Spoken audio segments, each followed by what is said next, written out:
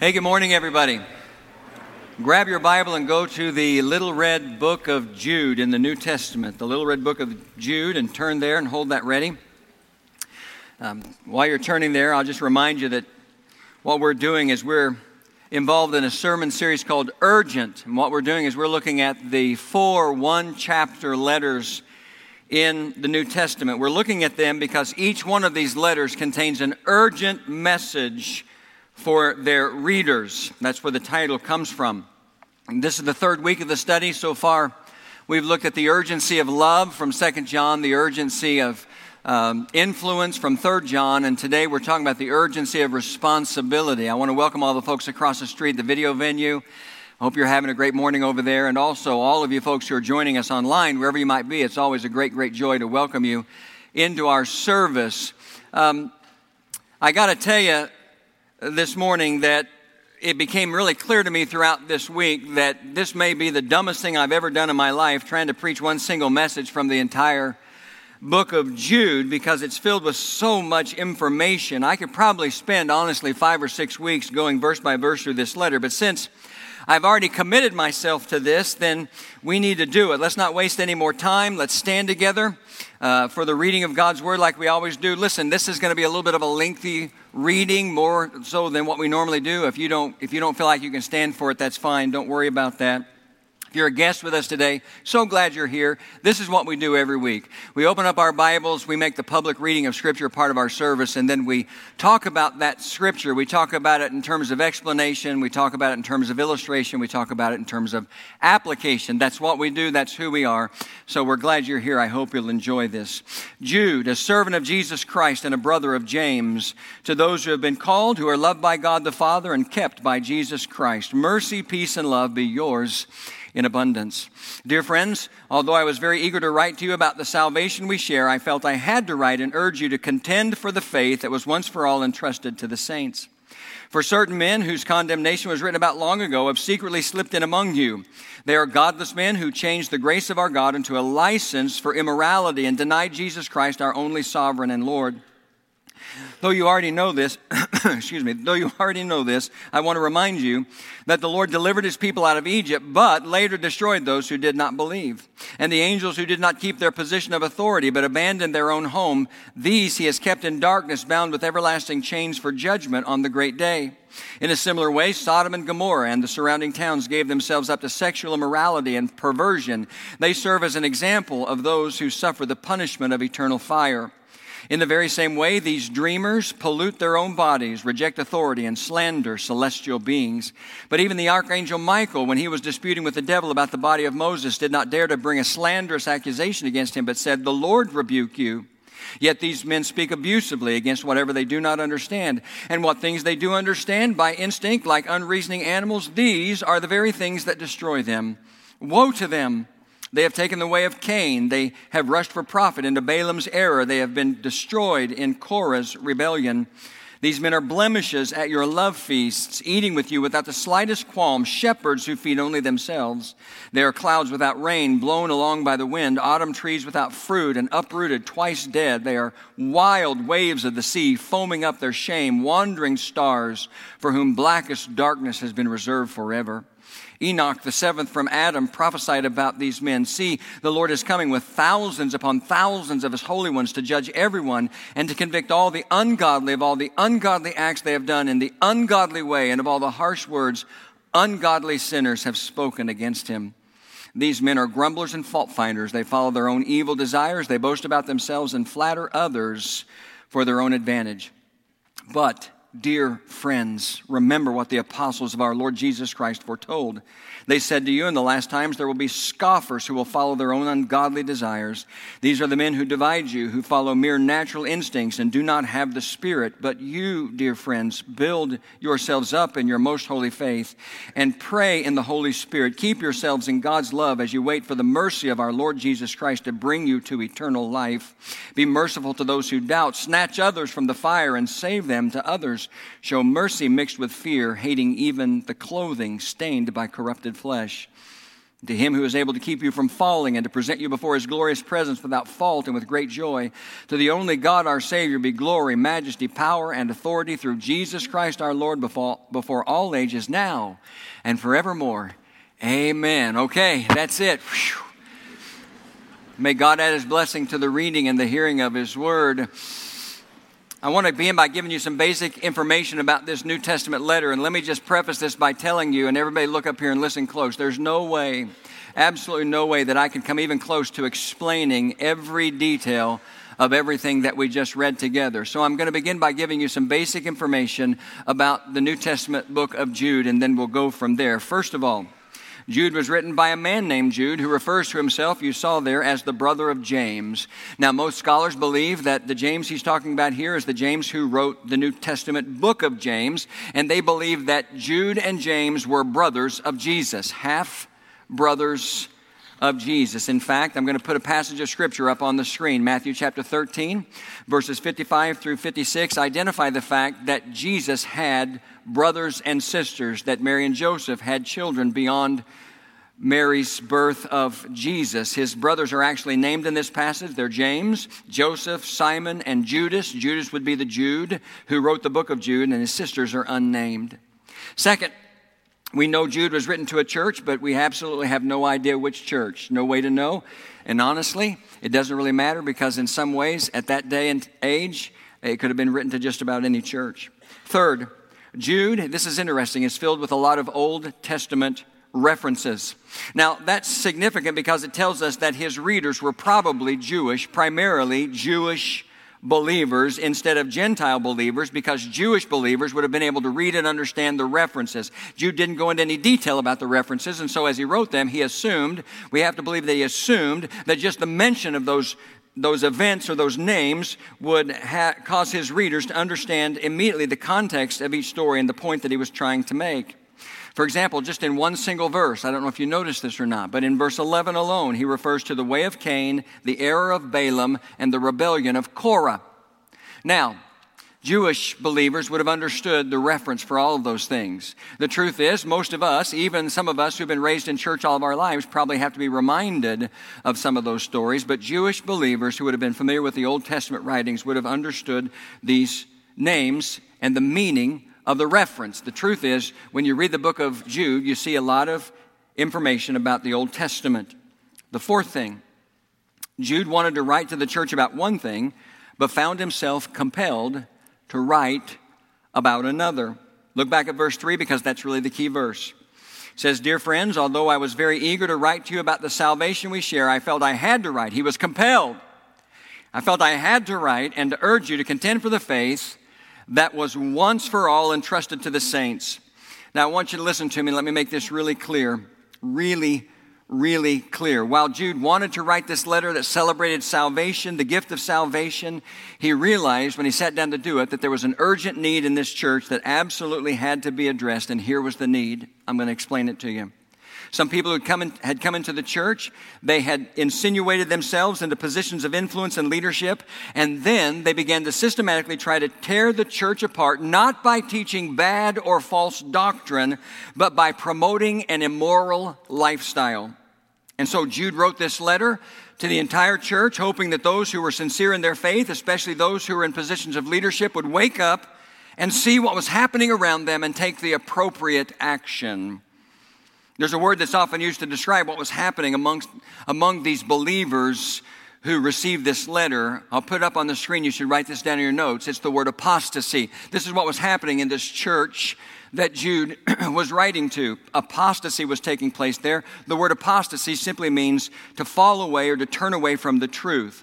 And I think you can see as you read the letter, I hope you noticed, Jude writes this letter with sharp, harsh language. Did you notice that? Sharp, harsh language. And that's indicative of how dangerous apostasy is in the life of believers. In fact, I read this letter and I read the sharp, harsh language that Jude uses, and it's evident to me that he was writing to them about an urgent matter of life and death. I'm talking about spiritual life and death. I'm talking about eternal life and death. I'm not overstating that in my description. The problem was not that there were some individuals in the church who were emphasizing doctrinal differences. There will always be doctrinal differences among believers. As long as we're in this world, as long as the church there's always going to be doctrinal differences between people like you and me. We're going to disagree about what we understand the role of the sovereignty of God to be in salvation. We're going to disagree about whether or not it's possible for a believer to lose their salvation. We're going to disagree about what's the proper mode or method of baptism and what the real meaning of baptism is. And you can go on and on and on. There are always going to be doctrinal differences among God's people. But that's not what was going on here. They were attempting to sabotage the very foundation of the Christian faith as it's been taught from the beginning by Jesus and the apostles. They were attacking the character and the nature of God. They were attacking the saving work of Jesus, what his death on the cross and his subsequent resurrection from the dead really meant. And they were attacking the doctrine of God's grace by deriding God's call and instruction to his people to live holy lives. And that's why Jude said in the latter part of verse 4, these are godless men. Notice this. How ironic is this that he's writing to a church and he's calling the leaders of a church godless. Godless. He says these are godless men who changed the grace of our God into a license for immorality and denied Jesus Christ, our only sovereign and Lord. What does that mean exactly? Well, it means that there were people in this church who were teaching others that they could do whatever they wanted to do, whether it was good or bad, whether it was somewhere in between good or bad. They could do whatever they wanted to do because the grace of God covered them. They could do whatever they wanted to do without any worry of consequence or without any fear of judgment or repercussion because the grace of God covered them. They took the sacrifice of Jesus on the cross and they twisted it into something that was dangerous. And they were spreading this teaching to the believers in this church, and it was causing them to fall away, to turn away from the truth. Let me try to give you a specific example of what that might have looked like. They would teach, for example, or they would not teach, for example, God calls us to holiness, but the reality for us in this world is sometimes we struggle with sexual sin, and so we need the mercy and the grace of God to help us experience victory in the midst of the struggle. They wouldn't teach that. Instead, they would teach, because of God's grace, you've been forgiven, you're covered, so you do whatever you want. You do whatever your body wants to do because it's all covered by grace. That means, from their perspective, there was no such thing as sexual sin. You could do whatever you wanted to do without any worry about it. And they applied this abuse of the grace of God to literally every area of life and living. And this was the urgent need that Jude wrote to address. And this continues to be a problem in our world today. We live in a world today where there continue to be false believers and there continue to be false teachers who teach this kind of abuse about the grace of God.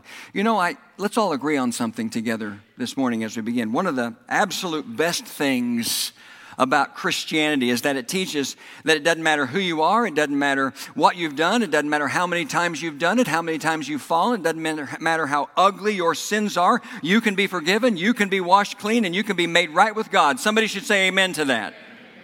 That's one of the absolute best things about Christianity. That's what a personal faith in Jesus Christ offers to all men everywhere, regardless. But it is wrong. It is absolutely wrong to take the gift of God's grace and to twist it knowingly or unknowingly, with good intention or with bad intention, to justify a sinful life. And yet that's what people do. That was happening in the church that Jude wrote to, and it continues to happen in the church today. I'm going to tell you that I've had a front row seat to seeing this happen over and over again over the years as a pastor. I've seen people confronted about sin, and I've seen them never once try to deny the reality of the sin, never deny that they were involved in the sin, but I've seen them go over the top trying to justify the sin. And this is what happens in the world today. So the question is, what are we to do?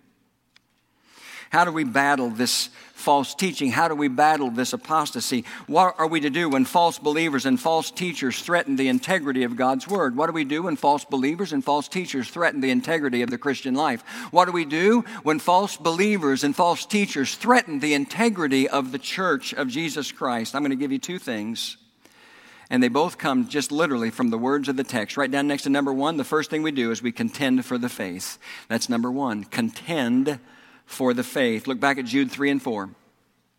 Dear friends, although I was very eager to write to you about the salvation we share, I felt I had to write and urge you, here it is, to contend for the faith that was once for all entrusted to the saints. For certain men whose condemnation was written about long ago have secretly slipped in among you. They are godless men who changed the grace of our God into a license for immorality and deny Jesus Christ, our only sovereign Lord.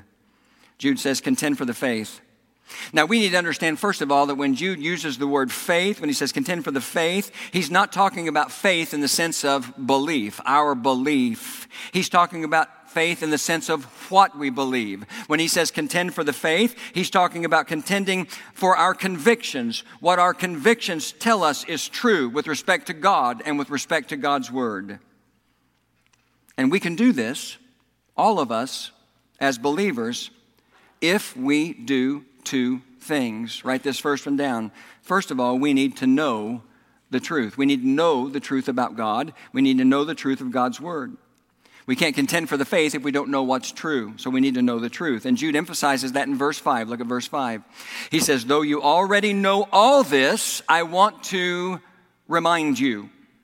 And Jude really basically goes on from there, and he gives his readers a history lesson about God that revolves around the truth that while God is a God of grace, he does not tolerate willful and deliberate sin. And he uses three examples or illustrations to remind these believers, these readers, of that truth.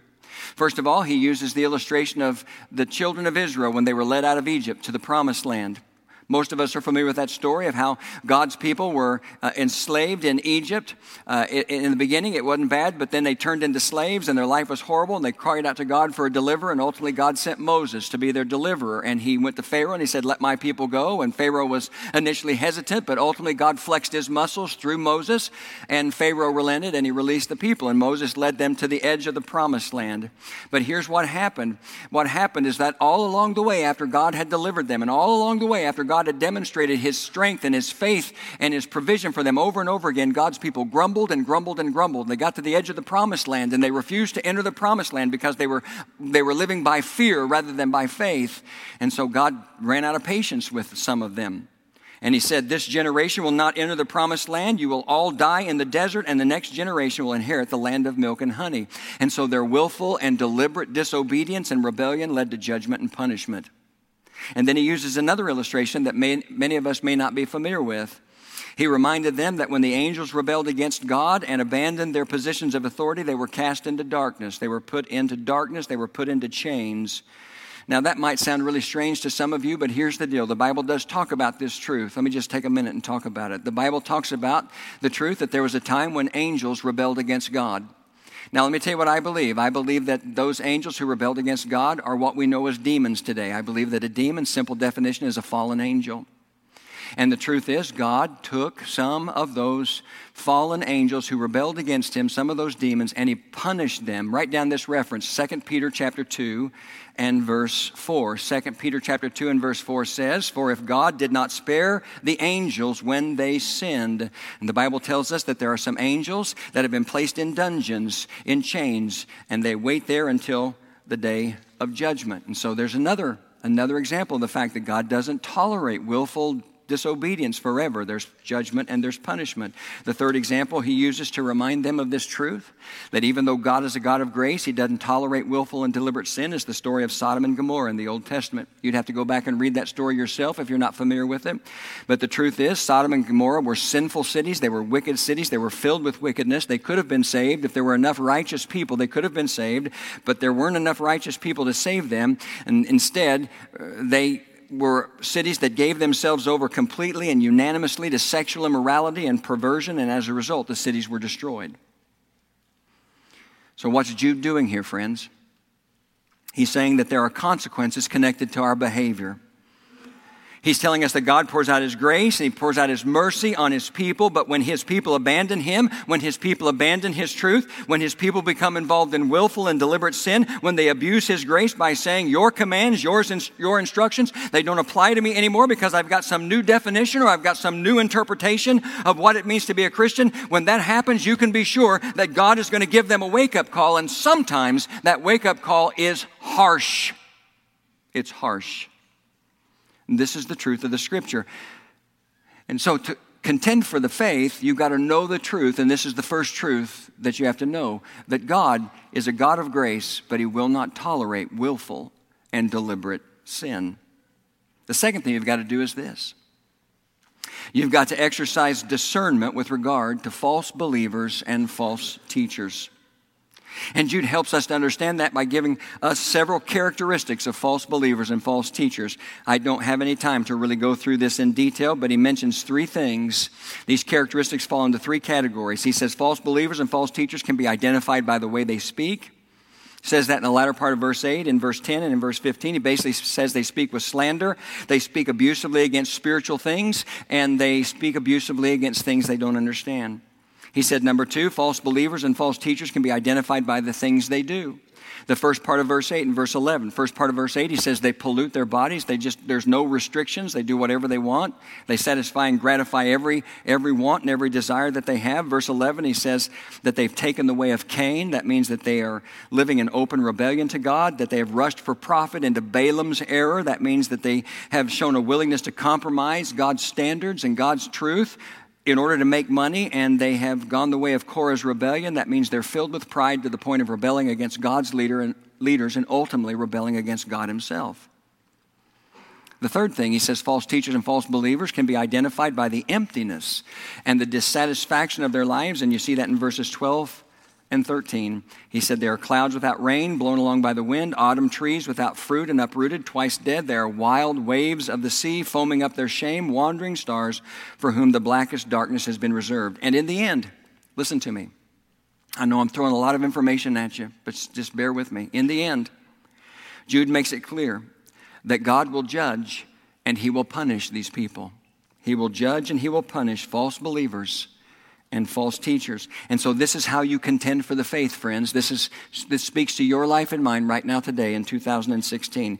You know the truth about God and you know the truth of God's word. And when you know the truth about God and you know the truth of God's word, that will help you identify and recognize the false believers and the false teachers that you come in contact with in your life. See how those two things work together?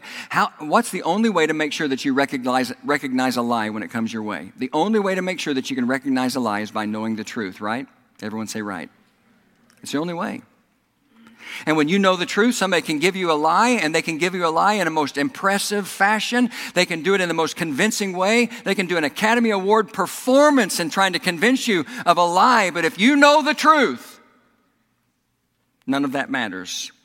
And so this is what he's telling us that we need to do. We need to know the truth in order to see and expose the false believers and the false teachers. Now I'm going to push the pause button here for a moment. After throwing all that at you, I'm going to talk to you about this from a very practical standpoint. Jude 3 says that the first thing we need to do is we need to contend for the faith. If we're going to battle apostasy, false believers and false teachers, the first thing we need to do is we need to contend for the faith. But here's the question I want to pose to all of us and all of us joining us across the street or online. How contentious should we be? How contentious should we be? The word contend implies that we as Christians have something worth fighting for. And this, quite honestly, is where we sometimes struggle. So let's begin by acknowledging something together, and that's this. Truth, by very definition and by nature, creates conviction. Truth leads to conviction. When we know the truth about something, it creates conviction in our lives and our hearts. And in this context, obviously, I'm talking about the truth of God and the truth of God's word. When you love the truth, when you value the truth, you find yourself sometimes in positions where you have to defend your convictions that are based on the truth. And that, quite frankly, is where many of us as Christians find ourselves today. We live in a world today where there is a nonstop, constant assault on truth around us every waking moment. And if you don't know that, then you are naive and deceived. And I say that with love this morning. Might not have sounded like it, but I say it with love. This is where we find ourselves today. And the world's not going to like it when you defend truth. They're just not. When I talk about the world, understand what I'm talking about. I'm not talking about the world in the sense of the planet, the physical planet. I'm not talking about the world in the sense of people necessarily. I'm talking about the truth that the Bible tells us that there's a system at work in this world that is evil. And there's a system that's at work in this world that is constantly in opposition to God. Everything that God is for, this world system is against. This is what John was writing about in his epistle, his first epistle, when he says, do not love the world or anything in the world. If anyone loves the world, the love of the Father is not in him. He's talking about this world system. And again, if you don't recognize that it's at work in the world today, then you're naive. You've got your head buried in the sand. So the world's not going to like it when you stand up and you defend truth. And the devil's not going to like it when you stand up and you defend truth. When you contend for the faith by defending your convictions that are based on the truth of God and the truth of God's word, then you can be assured that there's going to be some pretty strong pushback from people who do not share your convictions with regard to the truth. And so when that happens, Christians like you and me, we usually respond in one of two extreme ways. The first one is to be mean and angry and hateful in our defense of our convictions. I don't really think I need to explain this. There are sadly mean, angry, hateful Christians in the world today. Honestly, I don't know if all of them are really Christians. But there are mean, angry, hateful Christians in the world today who are mean and angry and hateful in the way they defend their convictions based on the truth. I'm talking about extreme situations. I'm talking about people who say they are Christians who show up and protest the burial of men and women who died in service to our country. They protest their burial because they equate every bad thing that happens in the world to be connected to some level of tolerance for sin. So they show up and they protest funerals of servicemen and women with signs that say things like God hates fags, or thank God for dead soldiers, or God is your enemy. We've seen that. It's repulsive. It's disgusting. Every part of it. That obviously is the extreme side of people who respond to the defense of their convictions in a mean and a hateful way. It's not always that extreme, but there are people who continue to do that in other ways too. Angry ways. And you know what? We have to be careful about this. I'll be honest with you and tell you, I have to be careful about this because I can get so convicted, I can get so passionate about what I believe is the truth that I can maybe sound sometimes like I'm being mean or that I'm angry. I'm not. I'm just passionate about it. The second extreme response is to be just the opposite.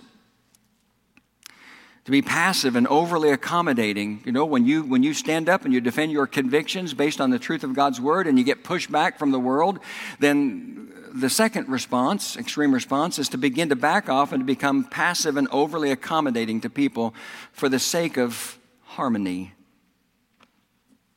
I want you to know this morning, I'm not trying to upset or offend anyone here, so listen to me close. I know and believe that the Christian life is first and foremost a life of love. I know the Bible teaches us that over and over again, literally from cover to cover. I know this. We talked about this in depth just a couple of weeks ago. The very first message in this urgent series was called The Urgency of Love. We looked at 2 John, and John reminded us to love one another. It reminded us of a command that's been around from the beginning, the command to love one another. The Bible tells us we need to love God. We need to love one another. We need to love ourselves, love our neighbor. You can go on and on and on. The Christian life is a life of love. But I also told you when we looked at that in 2 John, that after John tells us or reminds us to love one another, he goes on to make sure that we do it correctly by telling us what love is. And he says love is fundamental. He says love is obedience. He says love is truth. And he says love is personal. He says love is truth. And I told you when we went through that message that means that love is inseparably linked to the truth. So as we love one another and as we love others, we do it with a commitment to honor the truth, and we do it with a commitment to always tell the truth. Love, the kind of love that we're instructed to have for one another and for the world in the scriptures, that love never sacrifices the truth. Never. But sometimes in an effort to separate ourselves from the mean and angry responses to the issues of the day, we embrace a misplaced tolerance of things that are wrong in the name of love. And listen, first of all, I'll tell you this, I get that. I do. I get that.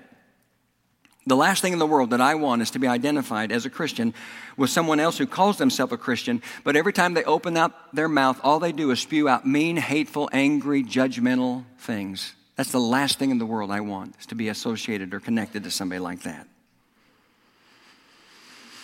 But if we believe that love is truth, like the Bible says, then we cannot take a position of tolerance in the world to the neglect of truth. And what's even more important, we can't change the truth, which is what some people knowingly or unknowingly are trying to do. You probably haven't seen this or not, but I came across this video that's kind of making its way across the internet recently that's simply called, "I'm a Christian, but I'm not." And on this video, there are 6 people, there are 5 young women and 1 young man who make the statement in the beginning, I am a Christian, but I'm not. And they go on to say what they're not. For example, I'm a Christian, but I'm not homophobic. I'm a Christian, but I'm definitely not perfect. I'm a Christian, but I'm not closed-minded. And then they go on. I'm not unaccepting. I'm not uneducated. I'm not judgmental. I'm not conservative. I'm not ignorant, and more. The next part of the video is I'm a Christian, but I am. And they talk about the things that they do embrace. I'm a Christian, but I am accepting. I'm a Christian, but I am queer. I'm a Christian, but I am gay. I am a feminist. They say that 3 times. I'm a Christian, and I do believe in science. I'm a Christian, and I'm not afraid to talk about sex. I'm a Christian, and I love me some Beyonce. I am a Christian, and it is what it is. The final part of the video is basically, what do you want people to know about Christianity?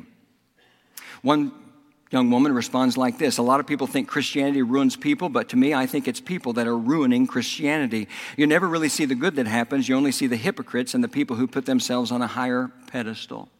There are a lot more responses. Let me just mention one more. One young woman said, this is what she wanted people to know about Christianity. At its core, Christianity at its core is really about love and acceptance and being a good neighbor.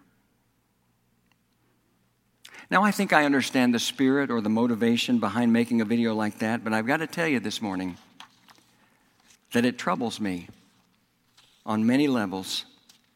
I could have shown the video, but honestly, I was afraid I would show the video and somebody might not really understand it and even applaud.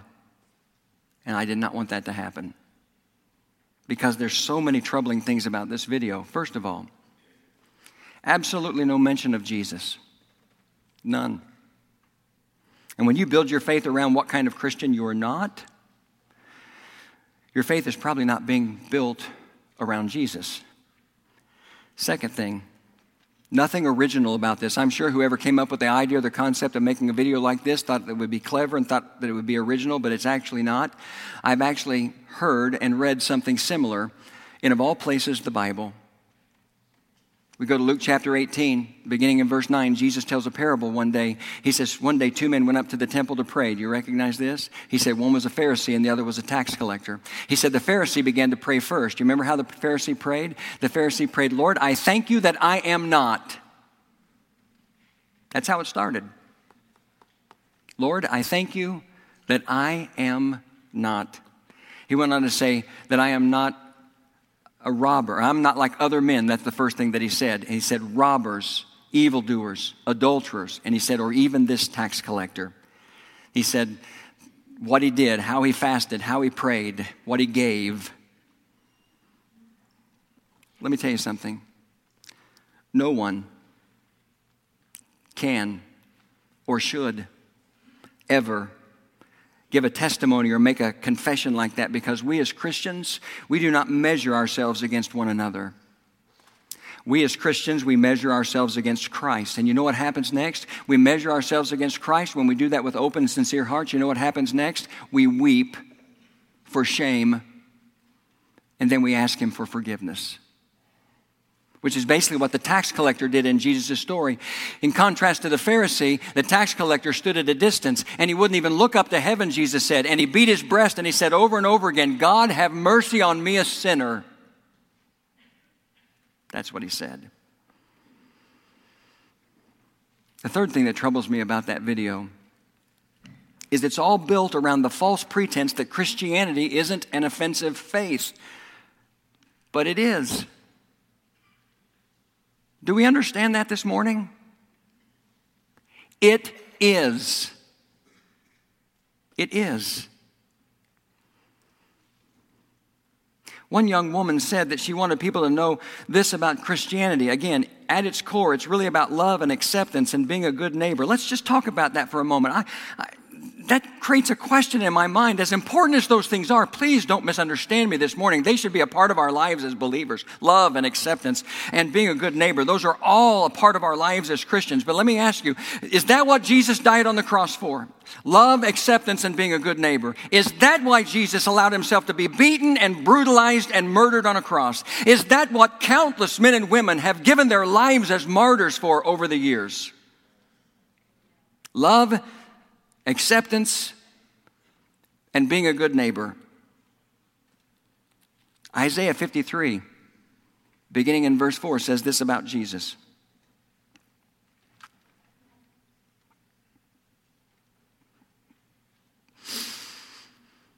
Surely he took up our infirmities and carried our sorrows, yet we considered him stricken by God, smitten by him and afflicted. But he was pierced for our transgressions. He was crushed for our iniquities. The punishment that brought us peace was upon him, and by his wounds we are healed. We all like sheep have gone astray. Each of us has turned to his own way, and the Lord has laid on him the iniquity of us all. Jesus died on the cross for sin. And history is filled with men and women whose pronouncements against sin and subsequent proclamation that salvation is found in Jesus alone led them straight to death, straight to martyrdom. Christianity is an offensive faith, and we don't have the freedom to change that or soften it.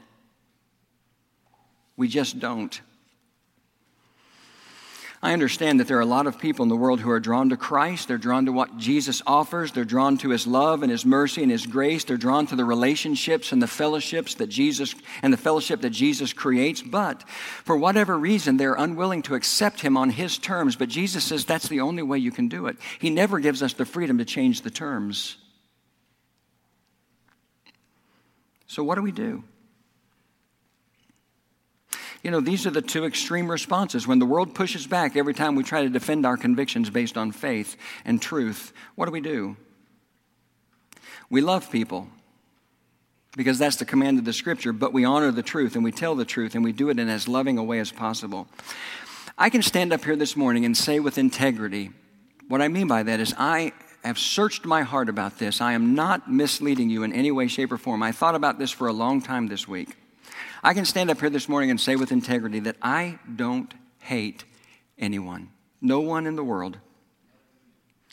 I'm not trying to make myself out to look like something that I'm not, and so in the spirit of complete transparency, I'll tell you there are people in the world that I don't like. In fact, there are people in the world that I can't stand to be around.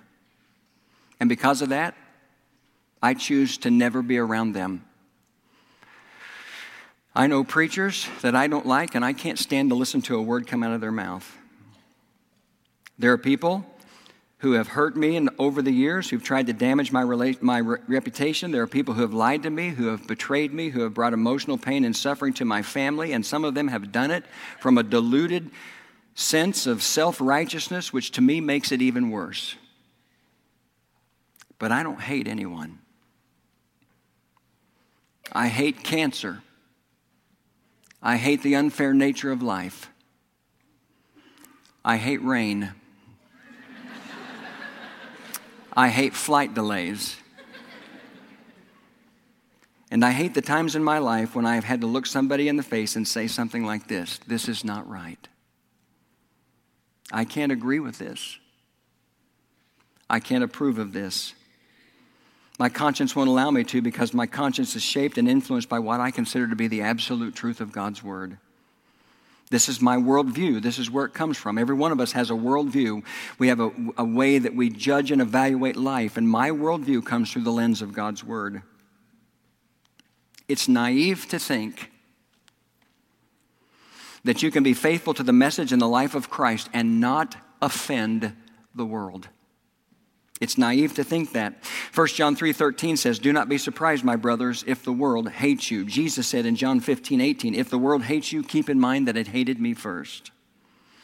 We're not called as believers to change or alter the message of Christ or the truth of God's word to make it less contentious. We are called to contend for the faith, which means there are times we have to defend the truth of God's word. The big issue that we're all aware of right now is an issue related to gender identity and what bathrooms somebody should be able to use, either associated with the gender that they were born with or the gender that they identify with. And I've heard and I've seen and I've read all these things and all these statements, some by well-meaning, well-intentioned Christians that they feel like reflect the kind of love that we're to have in the world today. But let me tell you what should be our first concern as Christians. Our first concern should be that gender issues are tied to biblical truth. And the blurring or the changing of gender lines is nothing more than moral relativism. Moral relativism is deciding what's true, not based on anything that's absolute truth, but based on history or culture or your personal feelings. That's moral relativism. We need to understand that the fight against this gender issue is first and foremost a fight against the sovereignty of God. And I don't use the word fight in the wrong kind of way. The issue is first and foremost an issue related to the sovereignty of God. Because what could be more rebellious than to speak against God by saying, you made a mistake when you created me? When Psalm 139 verses 13 and 14 says that you knit me together in my mother's womb, that I'm fearfully and wonderfully made. And I don't say that denying the fact that this is a very real issue and challenge and struggle for some people in the world today. You need to hear my heart, my words. I do not say or think that it's not. But we were designed by God, and a part of that design inherently is our gender, the gender that He created us with. It's one thing to disobey God in our behavior. It's another thing to deny Him in His sovereignty and His omniscience in the way that He created us. We need to contend for the faith. And I'm out of time, and I've still got a second point. But Brian, you come because I'm going to close. Just write down real quickly, just the second thing that we need to do is you need to build yourselves up. That's the language that Jude used in verse 20. And really from verses 17 through verse 23, he tells us that we build ourselves up by doing three things, or making sure we don't do three things. Number one, in verses 17 through 19, he said, don't let anything get between you and Jesus. He said, false teachers and false believers, they try to divide you, but don't let anything get between you and Jesus. Number two, he says in verse 20, don't let anything get between you and your spiritual growth. Listen to me, friends. You have a responsibility for your spiritual growth. I have a responsibility every week when I stand here. I have a serious responsibility before God, and I take it seriously.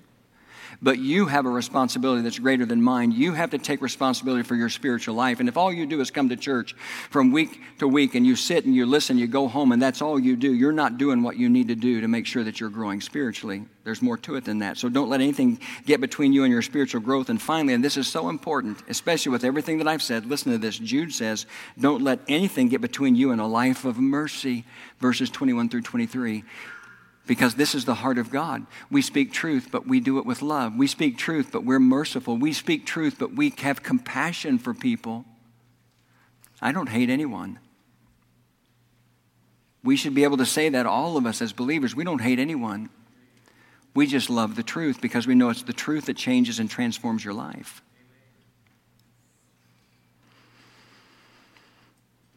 We need to contend for the faith.